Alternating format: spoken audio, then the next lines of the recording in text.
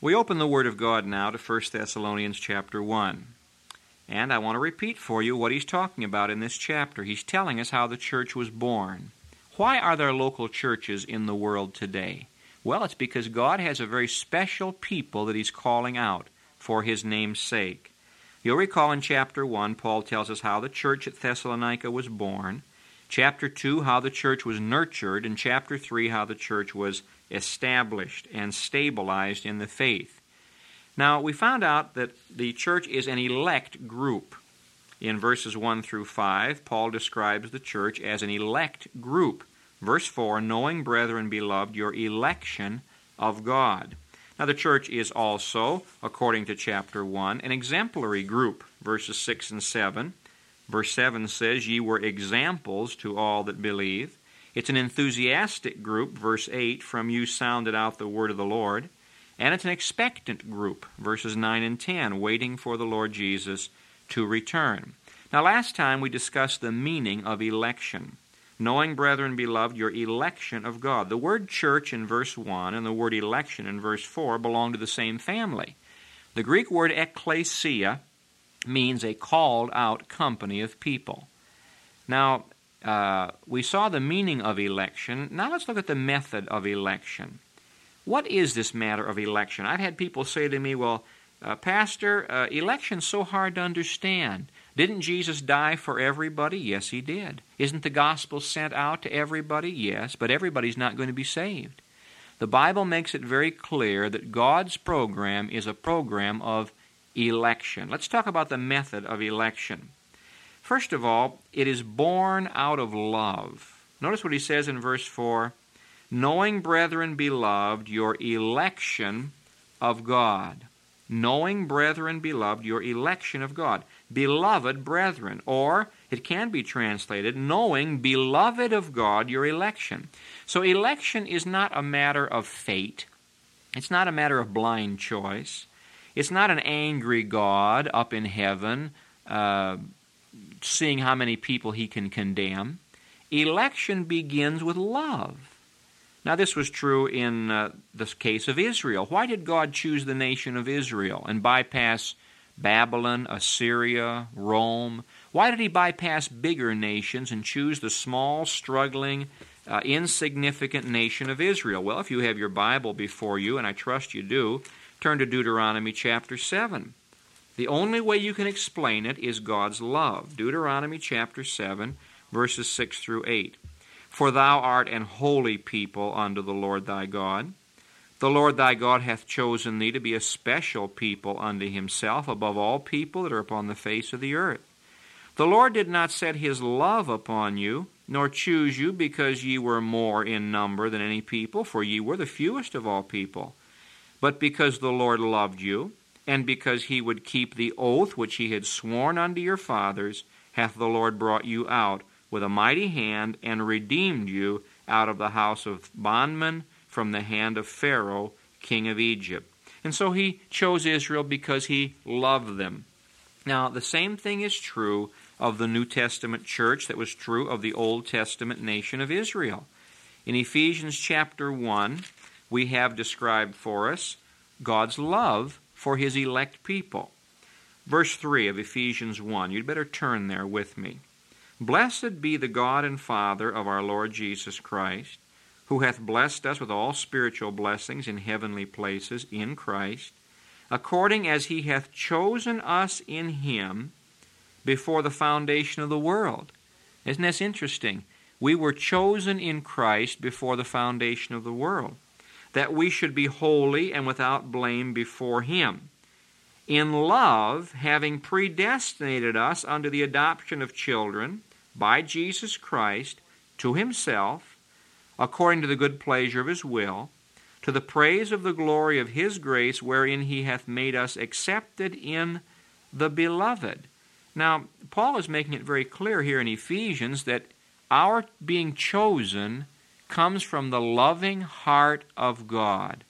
Now, God, before the foundation of the world, God, even before he made man or woman, had chosen an elect people.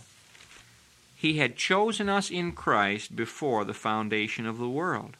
Now, this is God's part in election. I think I'd like to make this very clear that election has two sides to it. There's the divine side and there's the human side. The same God who chooses people to be saved also chooses the means whereby they shall be saved. Now keep your place in 1 Thessalonians chapter 1 and turn with me back to 1 Peter chapter 1. 1 Peter chapter 1. Here we have the divine side of election. 1 Peter chapter 1.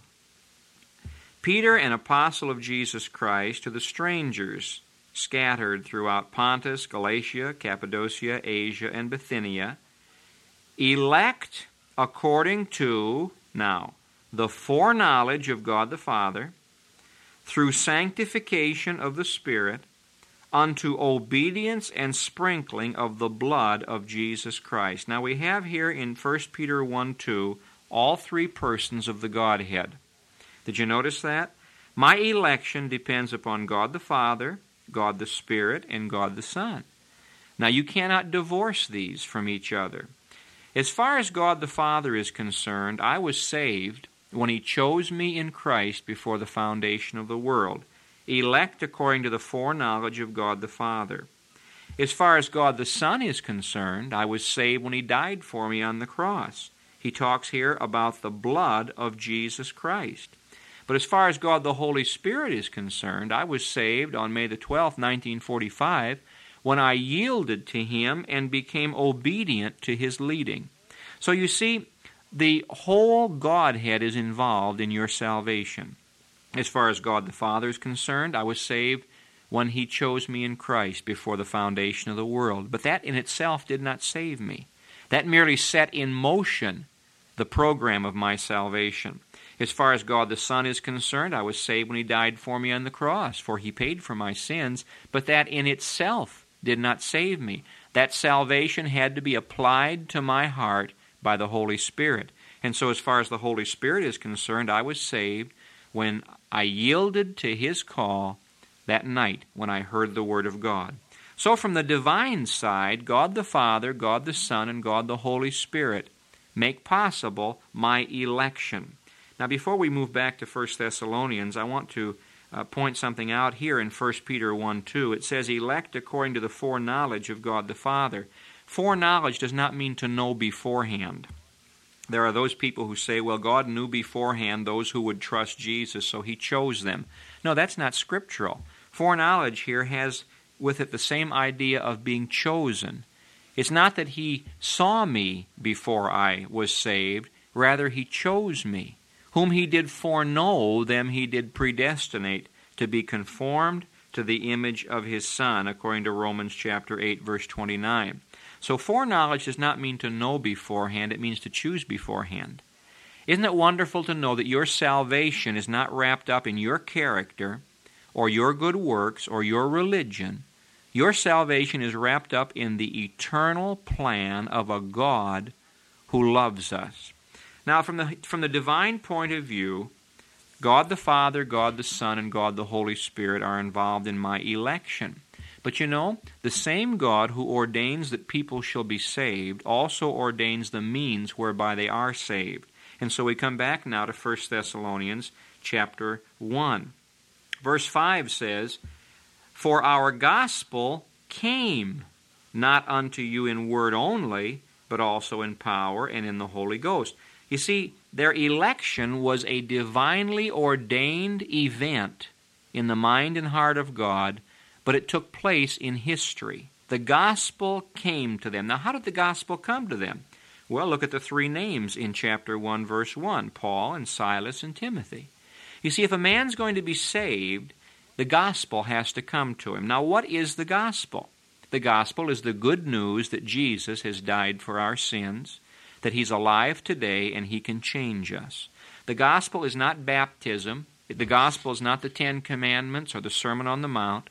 The gospel is not church membership or morality. The gospel is not that there might be a second chance after death. No. The gospel is that Christ died for our sins. Now, this gospel has to be taken to people. Let me say a word concerning those who believe that God's going to do the whole thing. Now, I know we're on perhaps slippery ice here, but I want to be forceful and truthful with the Word of God. There are some groups that say we don't believe in sending out missionaries. If God's going to save people, He's going to save them. We don't believe in passing out tracts or preaching the gospel. If God's going to save people, He'll save them come what may. William Carey, the father of the modern missionary movement, went to a Baptist conference over in England, and he preached a great sermon on let's get out and win the lost to Christ. Let's send out missionaries to the heathen.